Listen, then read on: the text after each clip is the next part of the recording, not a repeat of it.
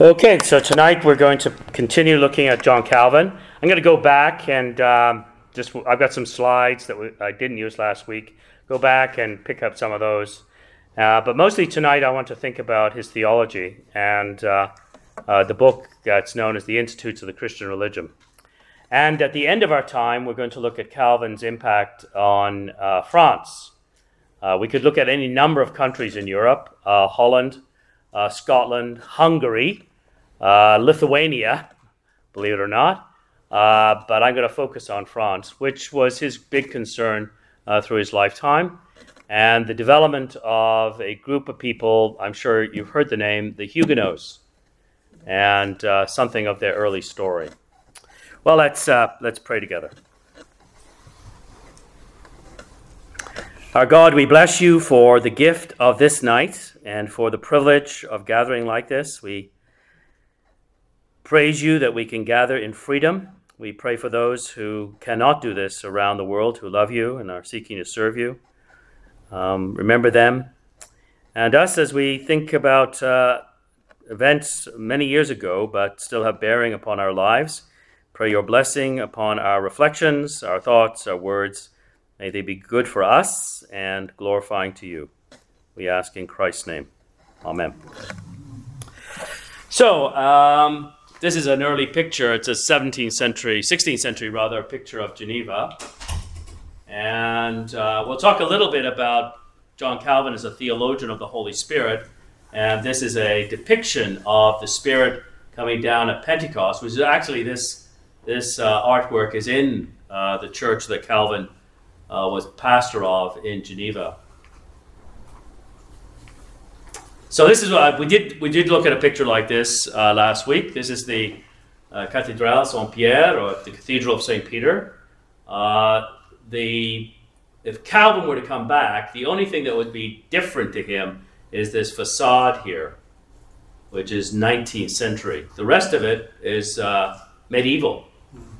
And in fact, when you come inside the church, this is an early picture of Calvin. When you come inside the church, it's very intriguing that this is the pulpit that Calvin preached from. Here's the table.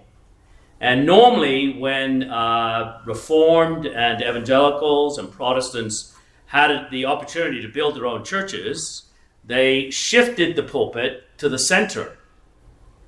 And this is a wooden pulpit. It's affixed to a pillar here.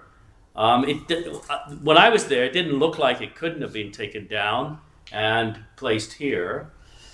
So it's intriguing that Calvin would preach from this because the church is built like most cathedrals in Europe. It's built in the shape of a cross, and so there is a chapel over here that he would be able to face that directly.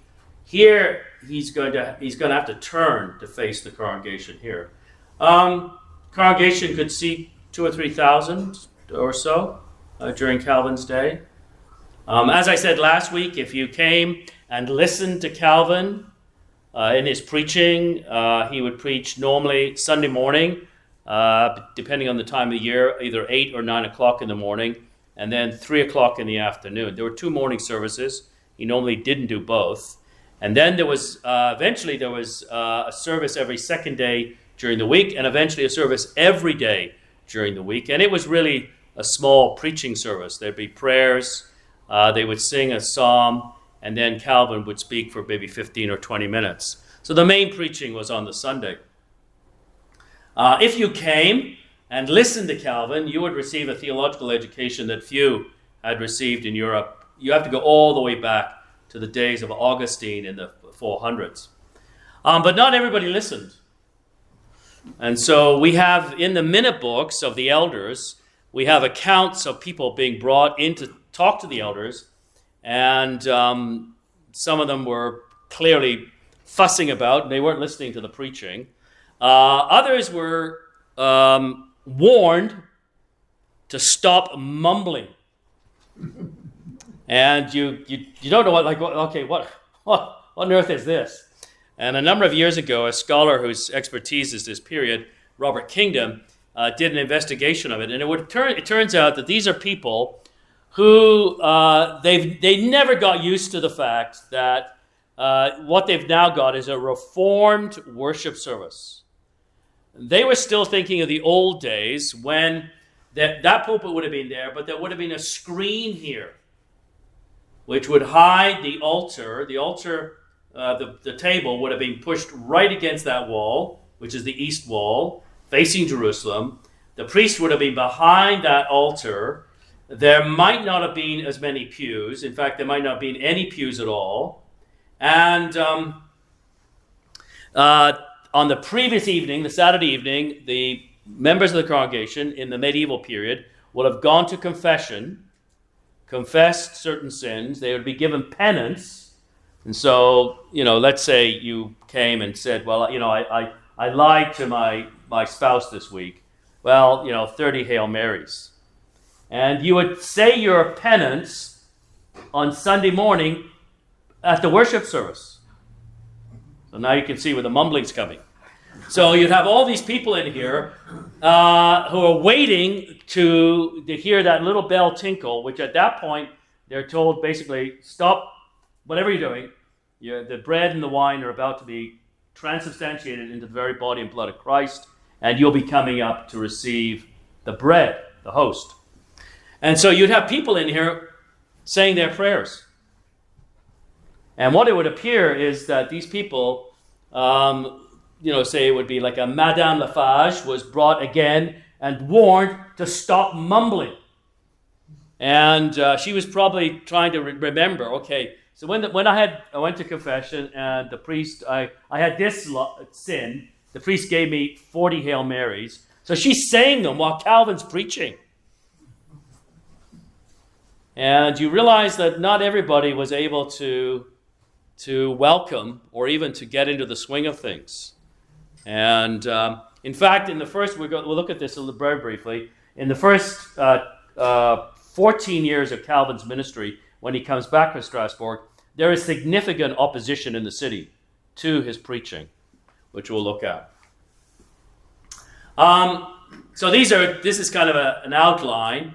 He first comes to Geneva in 1536. He's there for 3 years, and then he gets expelled.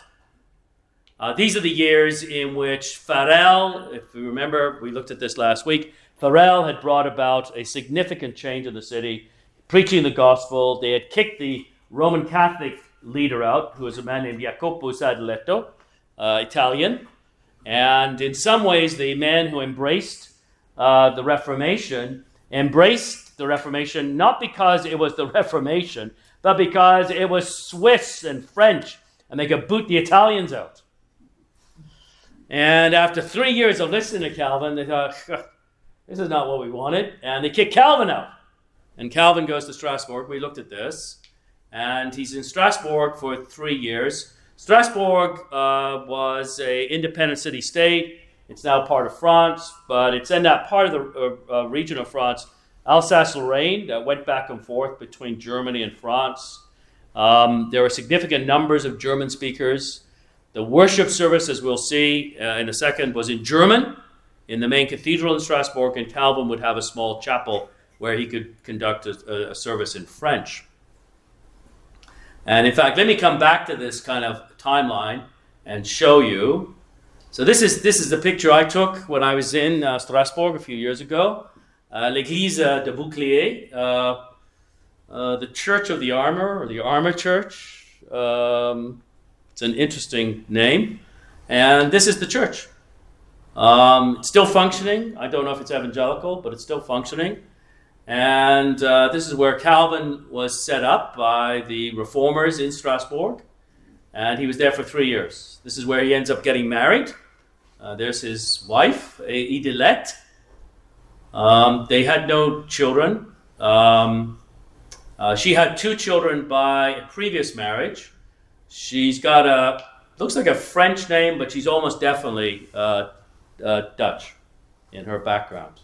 But would have been Francophone. She might have spoke Latin, which is the lingua franca of a lot of these people.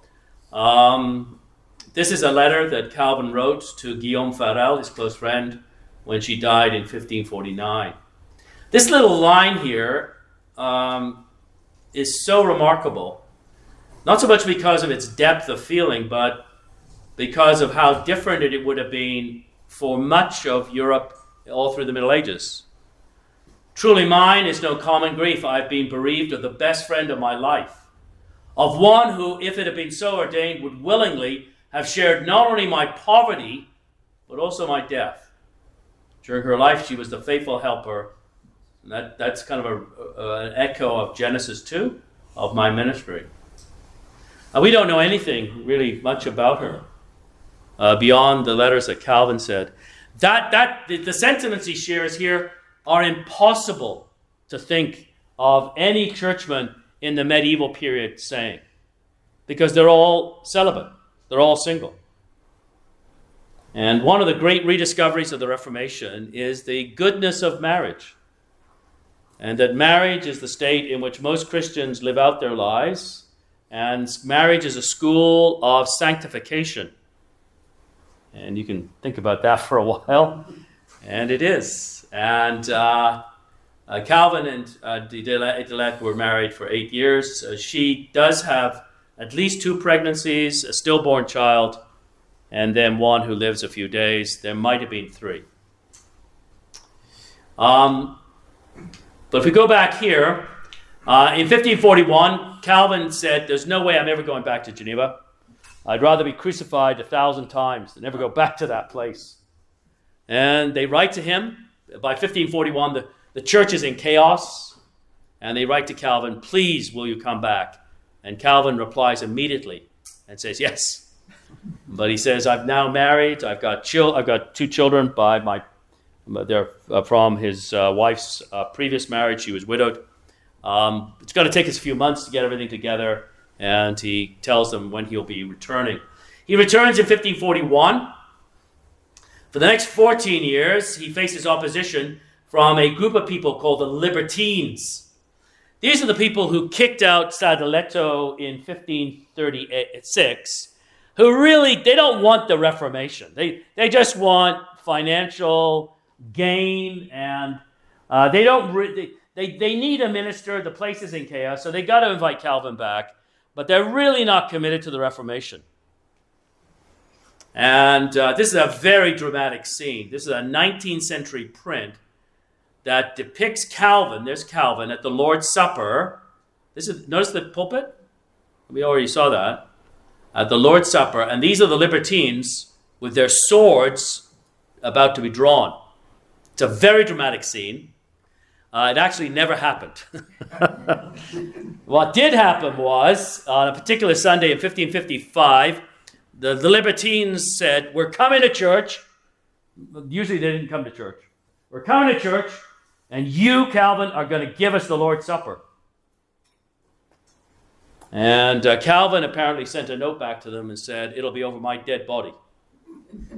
You'll need to kill me before you come.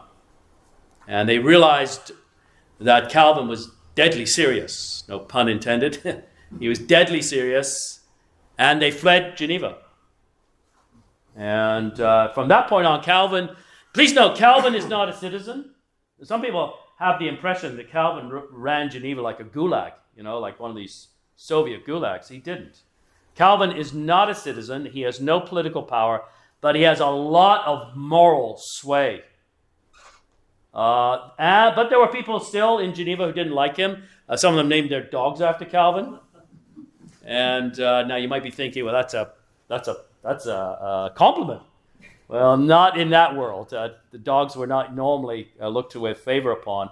So to name your dog after Calvin was a bit of an insult. But Calvin, for the last 9 years of his life, has an unhindered ministry. The last couple of years, he becomes a citizen. So that's very important. He doesn't have any political power in the city. There is at least one man burned for heresy, a Spaniard named Michael Servetus, who Calvin had known for years. He had known him from Paris many, many years before. The man had got himself caught by the Spanish Inquisition, who were going to burn him because he denied the Trinity. He escaped, went back to France, and he wrote to Calvin. He said, I'm coming to Geneva. And Calvin said, if I was you, I wouldn't come to the city. Number one, you're likely to get arrested. And if you get arrested, they'll probably burn you. So don't come. So he warned him. But Servetus had this idea that somehow in the end time plan of God, Servetus had to go to Geneva and confront Calvin, and that would hasten the second coming. It was some bizarre idea. In other words, he's a bit of I would describe as a nutcase. He's got a bit of a nutty idea of end times, and he's a Unitarian. He comes to Geneva, and somebody sees him hiding behind a pillar, recognizes him, and he's arrested. And he put on trial, exactly as Calvin said. And Calvin is called for the prosecution as a witness. Basically, is this man a heretic? And Calvin, yeah, he is. And the Libertines at this point are still in power. It's 1552, 1553. And they know that Calvin probably wouldn't want necessarily for him to be burned. And they go ahead and condemn him to death by burning. And Calvin pleads with them, just chop his head off.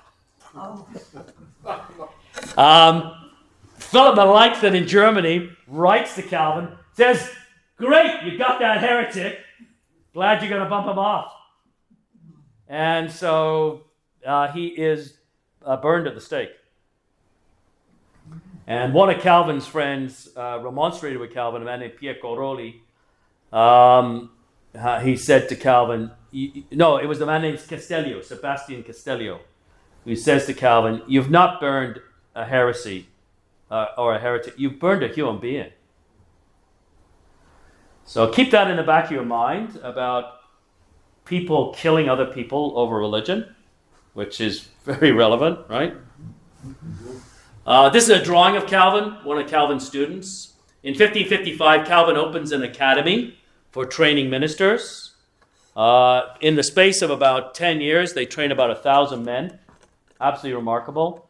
Most of them go back to France. A good number of them are martyred.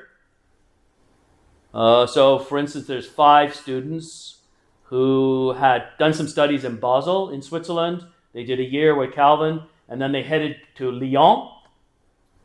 As they were traveling, they were joined by another traveler. Often people would travel together. You travel in groups for safety. And as this other traveler is traveling with these 5 students, he realizes they're heretics. They're Protestants. He's a very faithful Catholic. He keeps his peace until he gets to Lyon and then betrays them into the hands of the authorities. And they languish in prison for a year. Calvin writes to the governor of Lyon, trying to get them free. He says these men pose no threat to Lyon. They've come to preach the gospel of the Lord Jesus. They're not going to overthrow Lyon. To no avail. He then writes to the King of France, Francois, it would have been Henri, I think, Henri II or whatever. And the King of France is, no, we're going to burn them. Then he writes to a number of German princes. Can you put pressure on the King of France? But they eventually burn all 5 men. And that happened to quite a number of the men that Calvin trained. Calvin also trained some men who ended up in Brazil. We'll get to a man named Gaspard de Coligny, who I'll talk about at the end of today, and we'll see how he proposes the possibility of a French Calvinist colony off the coast of Rio de Janeiro. And Calvin will send 2 ministers among the men he trains. We'll see something of that. Anyway, Calvin has the academy. Here somebody was doodling. One of his students doodling and drew Calvin. And you'll notice the beard.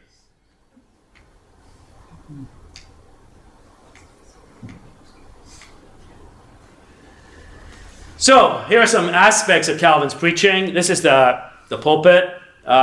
This is a sounding board because they wouldn't have had any sort of technological means of projecting a voice, and so this would have been used to project the voice. So this is a very interesting saying. My Mass, here it is. It's the Bible, and I desire no other. That tells you a lot about Calvin. That for Calvin, the center of his life was what God had revealed of himself in Holy Scripture. For Calvin, the Bible is infallible. Human beings are fallible. We make mistakes. For Calvin, the Bible is an infallible text. And that's absolutely imperative for us. And when a church starts to believe that the Bible has errors in it, there's no stopping. Like then, who determines what is erroneous and what is true? And rightly, Calvin emphasized the infallibility of the Scriptures and their perspicuity. Yeah, that might not be a word you use regularly. Perspicuity. The Scriptures are perspicuous. That is, their central message is easy to understand. I think it was Augustine said, the Scriptures are like a river that a little sheep, a little lamb can come down and wade in and drink and be satisfied. But an elephant can come down and go into that same stream, and it's a huge lake in which he cannot touch bottom. It's a great illustration that the Word of God is simple enough to know the way of salvation. Even a child can read and believe on the Lord Jesus Christ and you shall be saved. But there are riches there that are deep, deep riches. But the emphasis on the perspicuity of the Scripture, the reason why Calvin and the Reformers emphasized that is because the Roman Catholic Church kept insisting there's no way the common people can understand the Bible. We shouldn't give the Scriptures to the common people. So I grew up Roman Catholic around the time of Vatican II. Vatican II would change all this in the 1960s, that big council. But my mother was a traditional Irish Catholic. We didn't have a Bible in the house. We had a missal, the prayer book, but we didn't have a Bible. I can still remember the first Bible I read when I was a student at University of Toronto. And they were handing out Bibles. I've always loved books. Somebody handed out free books. Oh, I'll take one of those on campus. And Calvin is an expository preacher. That is, we're used to that here, right? We have Pastor Mahaffey and Pastor Strickland. He would begin at the beginning of a book, 1 Corinthians chapter 1, verse 1, and he preached the whole book. Then he'd start Romans. He preached through all of the New Testament, except for 1st and 2nd and 3rd John. And we're not sure why he never got around to that, but you can understand that they would just be one sermon apiece. And he never preached Revelation. He claimed that Revelation was too difficult a book for him to understand, which if Calvin couldn't understand it, it should give pause to a lot of people who have said, oh yeah, Revelation is easy. Okay. So expository preaching, and his sermons were never more than 40 minutes. And in fact, after he died, the Company of Elders in Geneva passed a ruling that no man can preach more than 40 minutes. I'm not sure what they would do if you went for more than 40 minutes. I still remember being at a conference where we had a time limit, and I was over by about 5 minutes, and the chairman of the conference got up. I've never experienced this ever since. He gets up and he stands right beside me, like basically, shut her down. Okay. So I don't know what they would do in Geneva if you went more than 40 minutes, but anyway. So brevitas, brevity. Calvin spoke in a metropolitan French. That is a French that was easy to understand for a Frenchman from Switzerland, from France, from Belgium, those various countries that would speak French, etc. It's an international French. And then he would conclude with a prayer that normally began, now let us turn to the Lord. As I said, I think I mentioned this last week, the Company of Elders appointed very early on this man, Denis Regunier. I have not been able to find, and I've looked, any biographical information about this man. But he was appointed to sit under the pulpit, every word he heard from Calvin's mouth, to write it down. And that meant that when Calvin began to pray, he wrote down all his prayers. And they're fabulous. You hear Calvin praying for the Word of God as he's preached it to impact the people who've heard it. Then he prays for the various countries in Europe, France, and then he starts to pray for the gospel to go to the ends of the earth. And people have accused Calvin, Calvin didn't have a sense of mission. That just is not the case. You just have to read his prayers to realize that this man had an idea. The gospel was for all humanity, not just for Europeans. We have 2,500 sermons who are recorded. Most of them because of Denis. I think it's about 2,200 by Denis and 300 in other circumstances. There were a lot more, but in the 19th century, when the church went liberal, they didn't care for Calvin. And if you went on a visit, they'd give you as a memento one of Denis Regunier's handwritten copies. Can you believe this? It's absolutely bonkers. It is.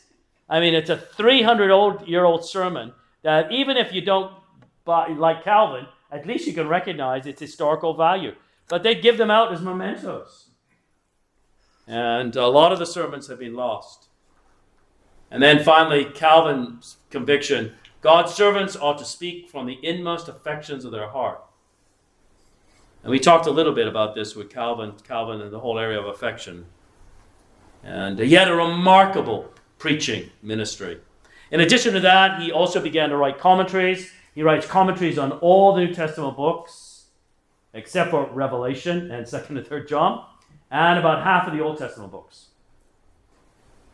In fact, this is going to be hard for you to believe, but 40% of the books printed in Europe, all of Europe, between 1541 and 1564 were written by John Calvin.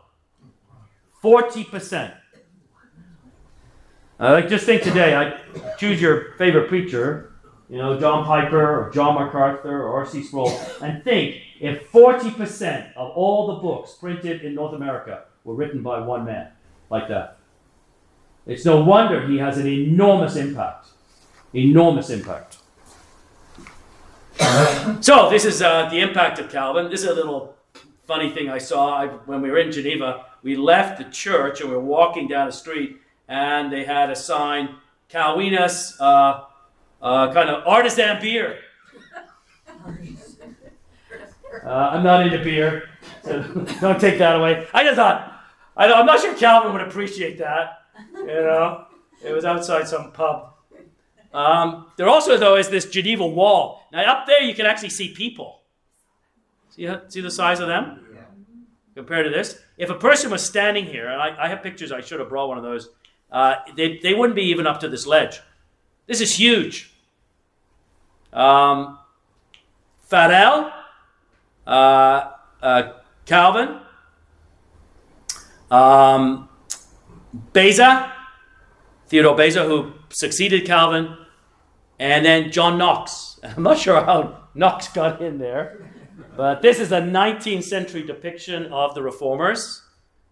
And I should have maybe brought you some also more recent ones. There's been a significant movement of gay people in Geneva, and they spray painted this. They've done it at least 2 or 3 times. And the authorities have had to come and whitewash it, etc. On this side, there is in Latin, post tenebris, after darkness. And one word over here, lux, light. It's a very powerful image. That after the darkness of the Middle Ages, there's light. Also, it would be, you can get them, but I didn't take a picture of it. There are 4 Reformation figures here, not as big as these men, and then 4 over here. I'll show you one of them in a few minutes. Okay, let me switch from that to another group of slides. So give me a sec here.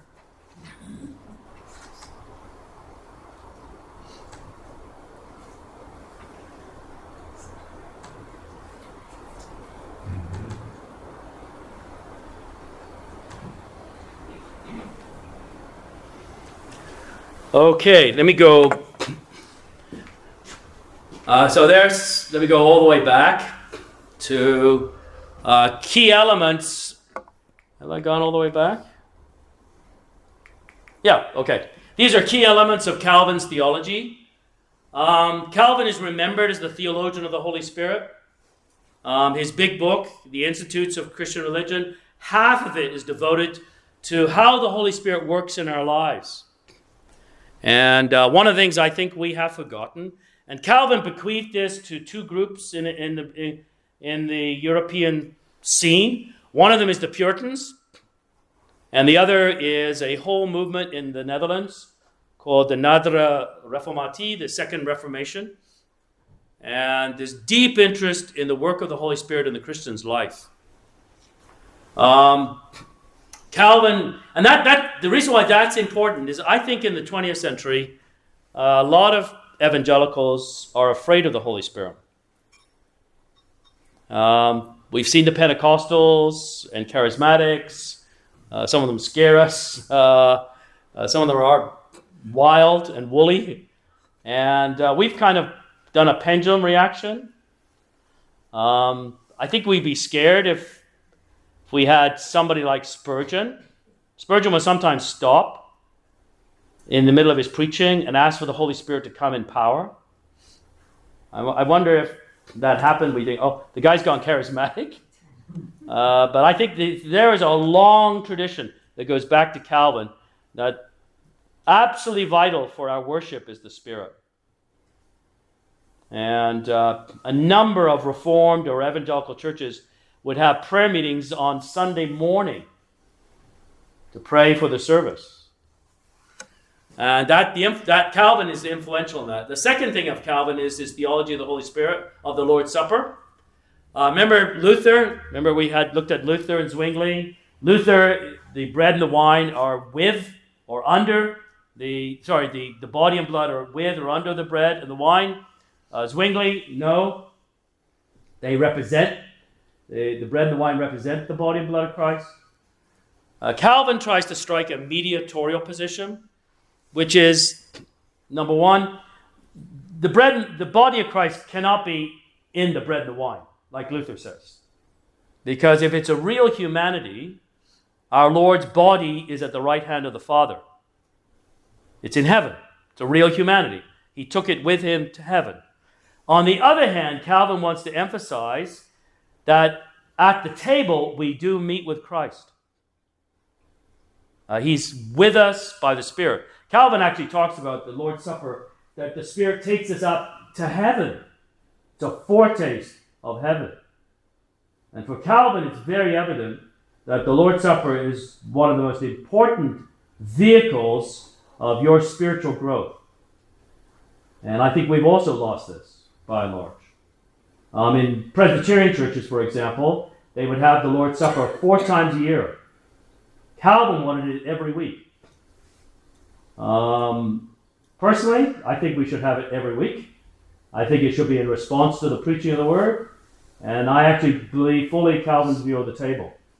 I think the bread and the wine are not merely a memorial. They are that. But I do believe that we encounter the risen Christ. If we come with faith, we are in the presence of the risen Christ. Jesus could say, where 2 or 3 gather together, there I am. Calvin would emphasize, if you don't come with faith, all you get is bread and wine. He doesn't see anything particularly in the bread and the wine that pertains to the bread and the wine.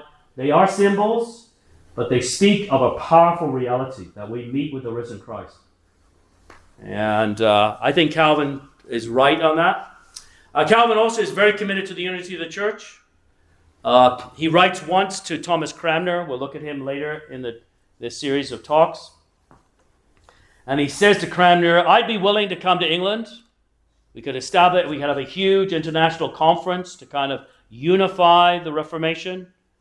And he would say at one point, I would not begrudge crossing even 10 seas to help restore unity among the people of God. Calvin was kicked out of the Roman Catholic Church, but that wasn't his aim. His aim was to reform the church.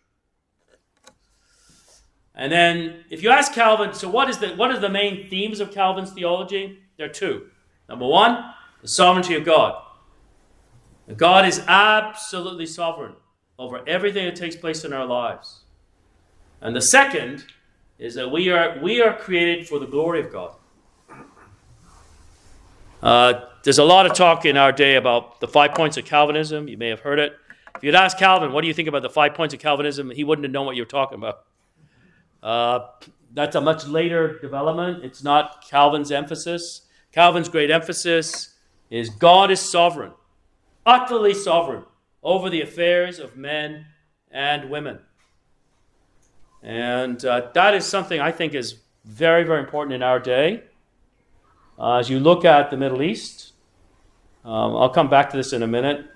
I think it's germane to what we're going to talk about. I'm not trying to import this, but if you look at the Middle East and recent statements coming out of Iran, you can easily see that today Israel had to fight on four fronts. They were getting attacked from Lebanon, Syria. There were attacks coming in from the sea, and then Gaza. And you can easily see America sent 2 major warships into that region. I don't know if America wants another war, but you can easily see if Iran is attacking Israel through these various proxy groups, and you can easily see how this thing could explode. And it's very helpful. You think, okay, where on earth are we going to be 10 years from now?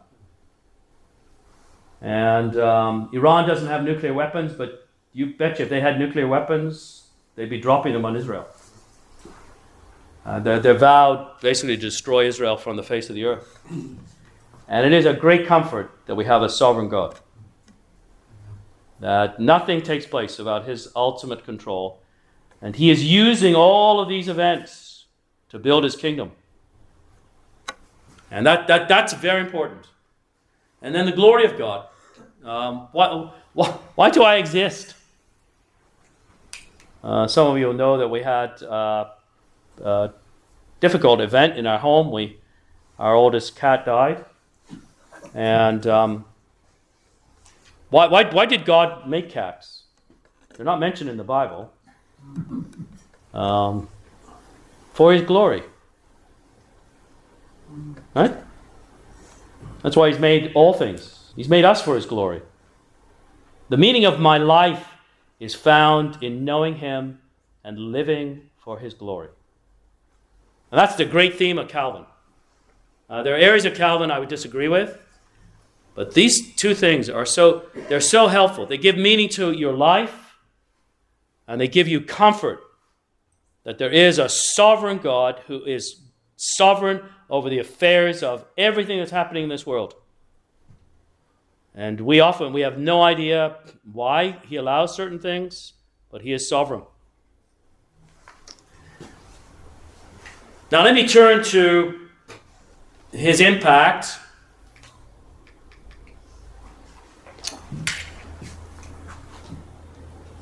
in France, if I can. Okay, so there's the Gawina's beer. Okay, so these are churches in France. Calvin trained ministers for them. This is the one at Lyon, where his close friend, one of his close friends, Pierre Viret, would be the minister. It's built in the round. This church no longer exists. It was torn down in the 17th century by the French government. It's a fascinating building. And you've got the congregation very close to the preacher. Notice the preacher is central in this. The French Protestants built this church. You can't see this clearly, but there's a wee dog here. There's a lot of church pictures. They've got wee dogs in them. I think that must have been not uncommon. In England, one of the responsibilities of, I forget the name of his, it wasn't the warden, but there was a name of an individual in the church. He would keep the church record books, the marriage books, and his responsibility also was to make sure dogs didn't get in to the worship service. William Carey's father had this position. And so this may be a stray dog. But what's very interesting, the dog is listening very attentively to the preaching of the word. Now, this is a second church. This is a bit later. This is 17th century. This is Charenton, just outside Paris. This congregation 14,000 in membership. 14,000 in that church. I mean, we think, oh yeah, 20th century is the first church of these mega churches. Yeah, right. 14,000. You can see the huge galleries. This is a representation that has been done in the modern day. This is a contemporary picture of the church. Absolutely huge. It will be torn down in the 1680s by the French government, but that's another story. When Calvin goes up to Paris to study just before his conversion, there's around 2,000 evangelicals in France. 20 million evangelical. Of 20 million people, 2,000 evangelicals. In the space of 40 years, those 2,000 become 2 million. In the space of 40 years, in the 1520s, there were 2,000 evangelical Christians or Protestants. By the 1560s, there are 2 million. 50% of the middle class was converted in 40 years, and 50% of the upper class. In other words, the power brokers. The Reformation did have a difficult time reaching the poor who couldn't read. But there is massive changes in France. And among those who were reached were these three brothers. The Coligny brothers. This is their crest, kind of an eagle. And this is Gaspard de Coligny. So he's one of the statues in that huge Reformation wall. Right? So you got the central 4 figures, and then you've got another 8 figures, of whom one is Gaspard de Coligny. Here are his 3 brothers. These are all converted men. Odet, O-D-E-T. We'll talk a little bit about him in a minute. Here's Gaspard de Coligny. This is, by the way, the height of fashion. These men are wearing, these are stockings. I am glad that we have changed from that. And so this Odet, O-D-E-T, Gaspard, and Francois de Coligny. They're one of the great aristocratic houses in France. Gaspard de Coligny is the admiral of the French Navy, the supreme admiral of the entire Navy. And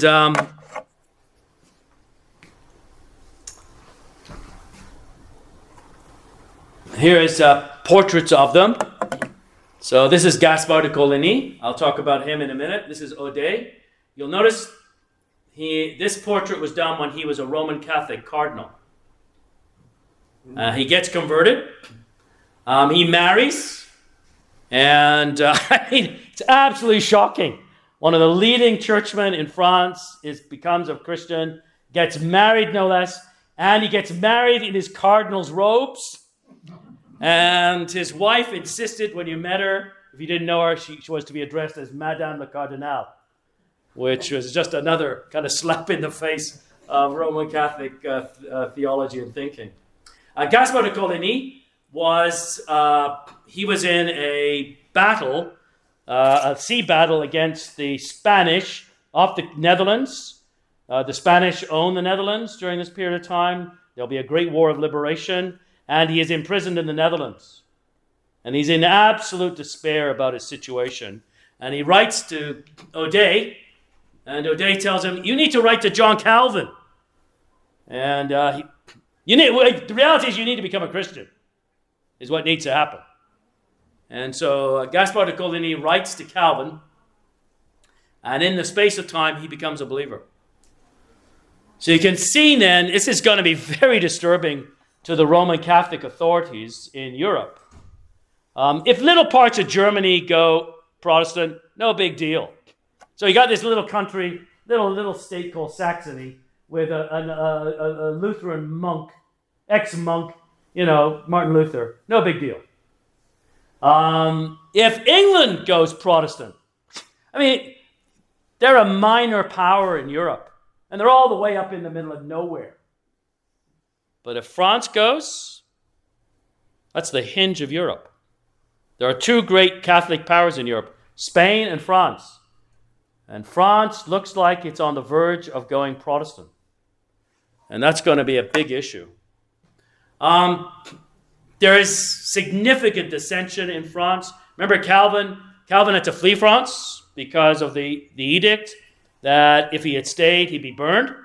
So that's still technically on the books. Now you've got all these men like Gaspar de Coligny becoming evangelicals, worshiping in Protestant churches, building Protestant churches all over the countryside. And Gaspar de Coligny actually suggests to the King of France, why don't we create a French Protestant colony, and most of us could go there, and why don't you give us what becomes Quebec, Nouvelle-France?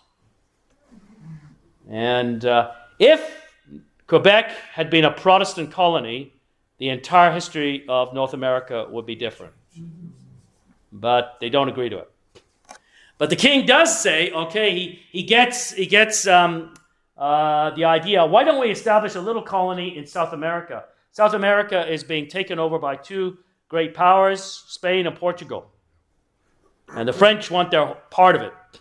So they're going to send an expedition to Rio de Janeiro.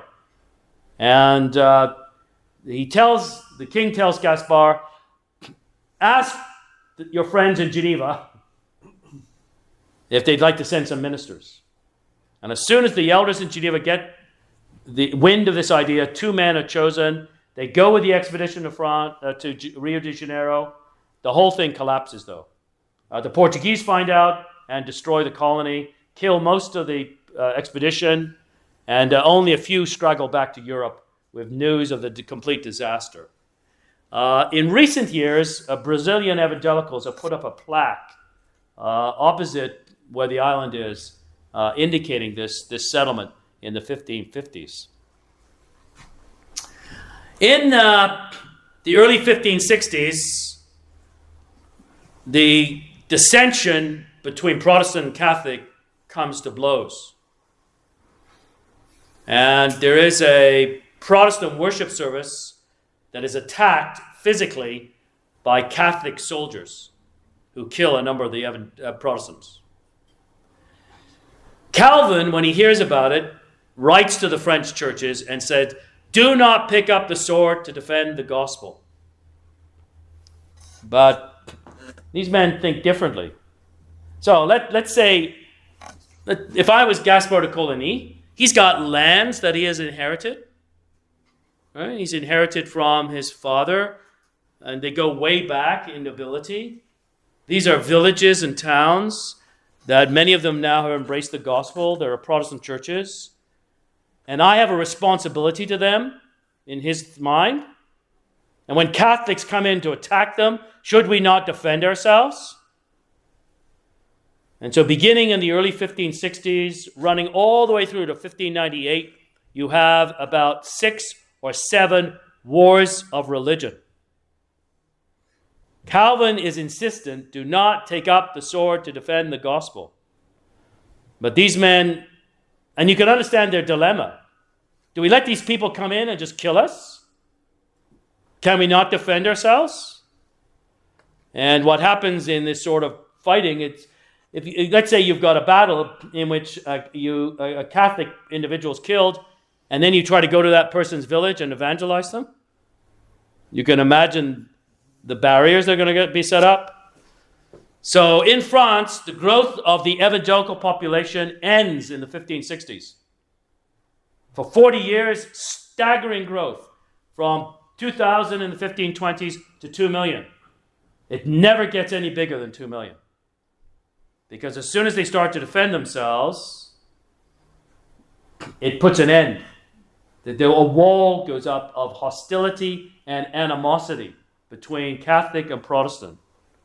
I don't know whether this would be the case in France, but villages would become Protestant or Catholic, and if you're of the opposite faith, you can't live there. They'd know you're Catholic or Protestant by your first name, by the way. The Protestants always use Old Testament names. The Catholics use New Testament names. So there's a famous scene that takes place in the Cathedral of St. Peter where a couple come and they want to get their child baptized. And Calvin asks them, so what's the name of the child? And they say something like Pierre. Calvin says, no, we are not using that name. No, we want Pierre. No, it'll be Samuel or Abraham. No, we want Pierre. There's actually a fight. We actually have record of this. There's a fight right at the infant font. This couple wanting a Catholic name, whatever reason, and Calvin insisting, no, it's got to be a Protestant name, and he baptizes the kid the Protestant name. Who knows what happened with the family or whatever, etc. So names are important. We don't think anything of names. We just think, oh yeah, that's a cool name. But names are important. So when, I don't know if Graham would remember this, but when I first went out with your sister, my wife,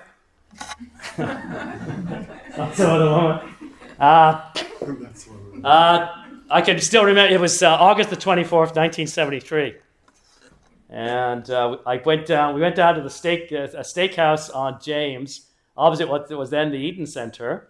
And then we went to see a movie with Ryan O'Neal called Paper Moon. These things are... Anyway, when I drop Allison off, her mom's waiting, obviously. So, did you have a good night? Whatever. And what's his background? Well, he grew up in England. And, what's his name? Michael. And Allison's mom's first words were, he's a Catholic. And Allison said, how did you know that? Well, his name. No self-respecting Protestant in Scotland would ever call their kid Michael. I mean, only the Catholics called their kid Michael. And so you could tell, this would be true for Northern Ireland, all the troubles there. You've got Protestant villages, Catholic villages. I've been there. You could if a village is flying the Union Jack, it's Protestant. If it's flying the Republican flag, it's a Catholic town. You could also tell by the accent. I think I know the accents well enough that the Catholic and the Protestant have a different accent. It's very interesting. And then your first name. If in doubt, what's your first name? That's all gone, by the way. I remember meeting a Scotsman. He came over to study at Southern, and he had a brother. He was from Glasgow, and he had a brother named Liam. That is so Catholic. So I said to him, you must have been raised a Catholic. He says, oh no, we are brethren. And I realized, it's just gone by the boards, people just give whatever. That's good, right? Yeah. But, so what you've got then are these wars of religion and men and women killing each other over their, I'm Catholic or I'm Protestant. And it built decades and centuries of hatred. And the hatred is passed on to the children. In 1572, there is a royal wedding in Paris. The household of Gaspard de Coligny, he's one of the great aristocrats, he's invited.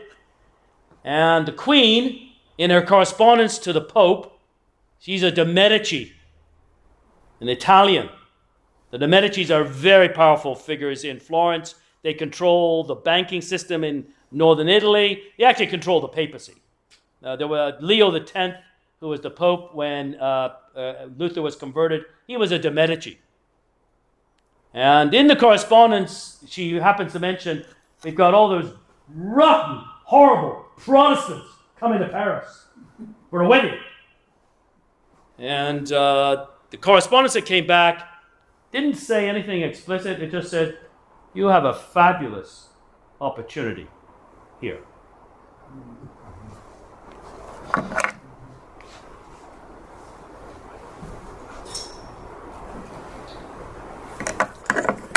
On August the 23rd, so there had been fighting going on for a number of years, 10 years after the fighting had started. On August the 23rd, Gaspard de Coligny and his family arrive in Paris. The big Roman Catholic house is the House of Guise. And one of them has been talking to the Queen. Again, it's very difficult to pin this on the Queen or even pin it back to the papacy. But one of the House of Guise tries to assassinate Gaspard de Coligny in the street with a blunderbuss an early shotgun. Wounds his arm. He is taken into his house. Later that evening, soldiers of the House of Guise break into the house. They go upstairs. They fight their way upstairs. And Gaspard de Coligny is stabbed and then thrown out of the upstairs window. And this might be him being beheaded.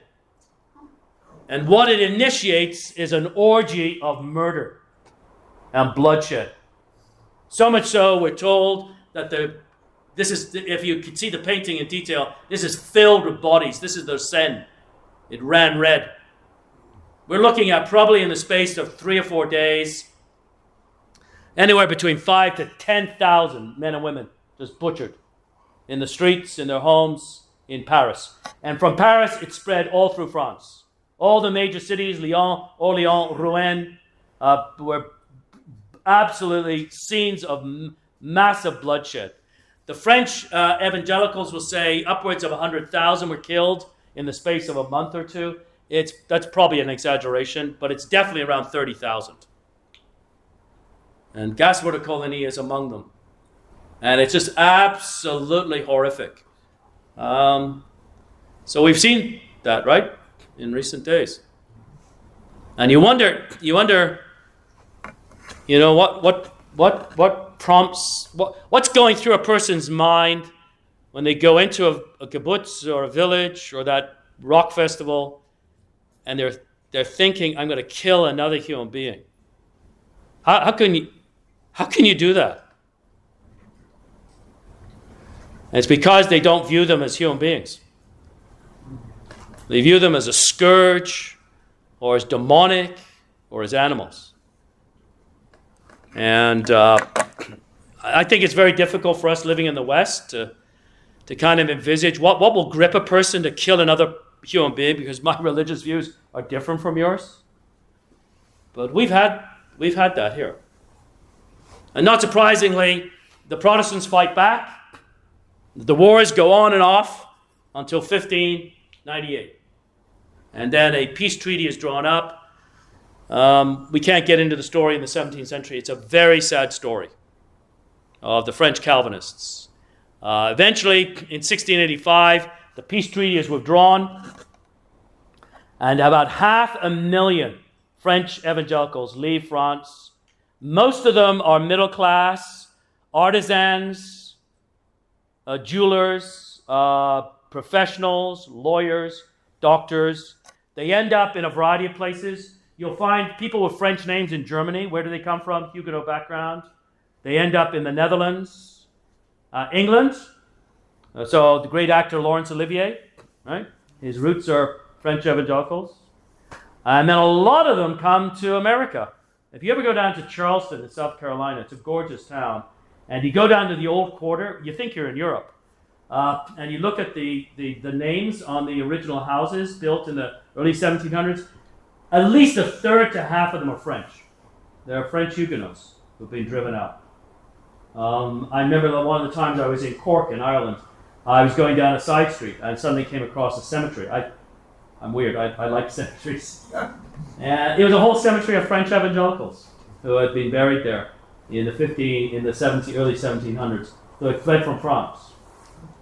And France will have a great rivalry with England, and England will win that rivalry eventually. And one of the reasons is the core of probably the French business class had left France, and England would strive ahead in the Industrial Revolution. But that's a long-term result.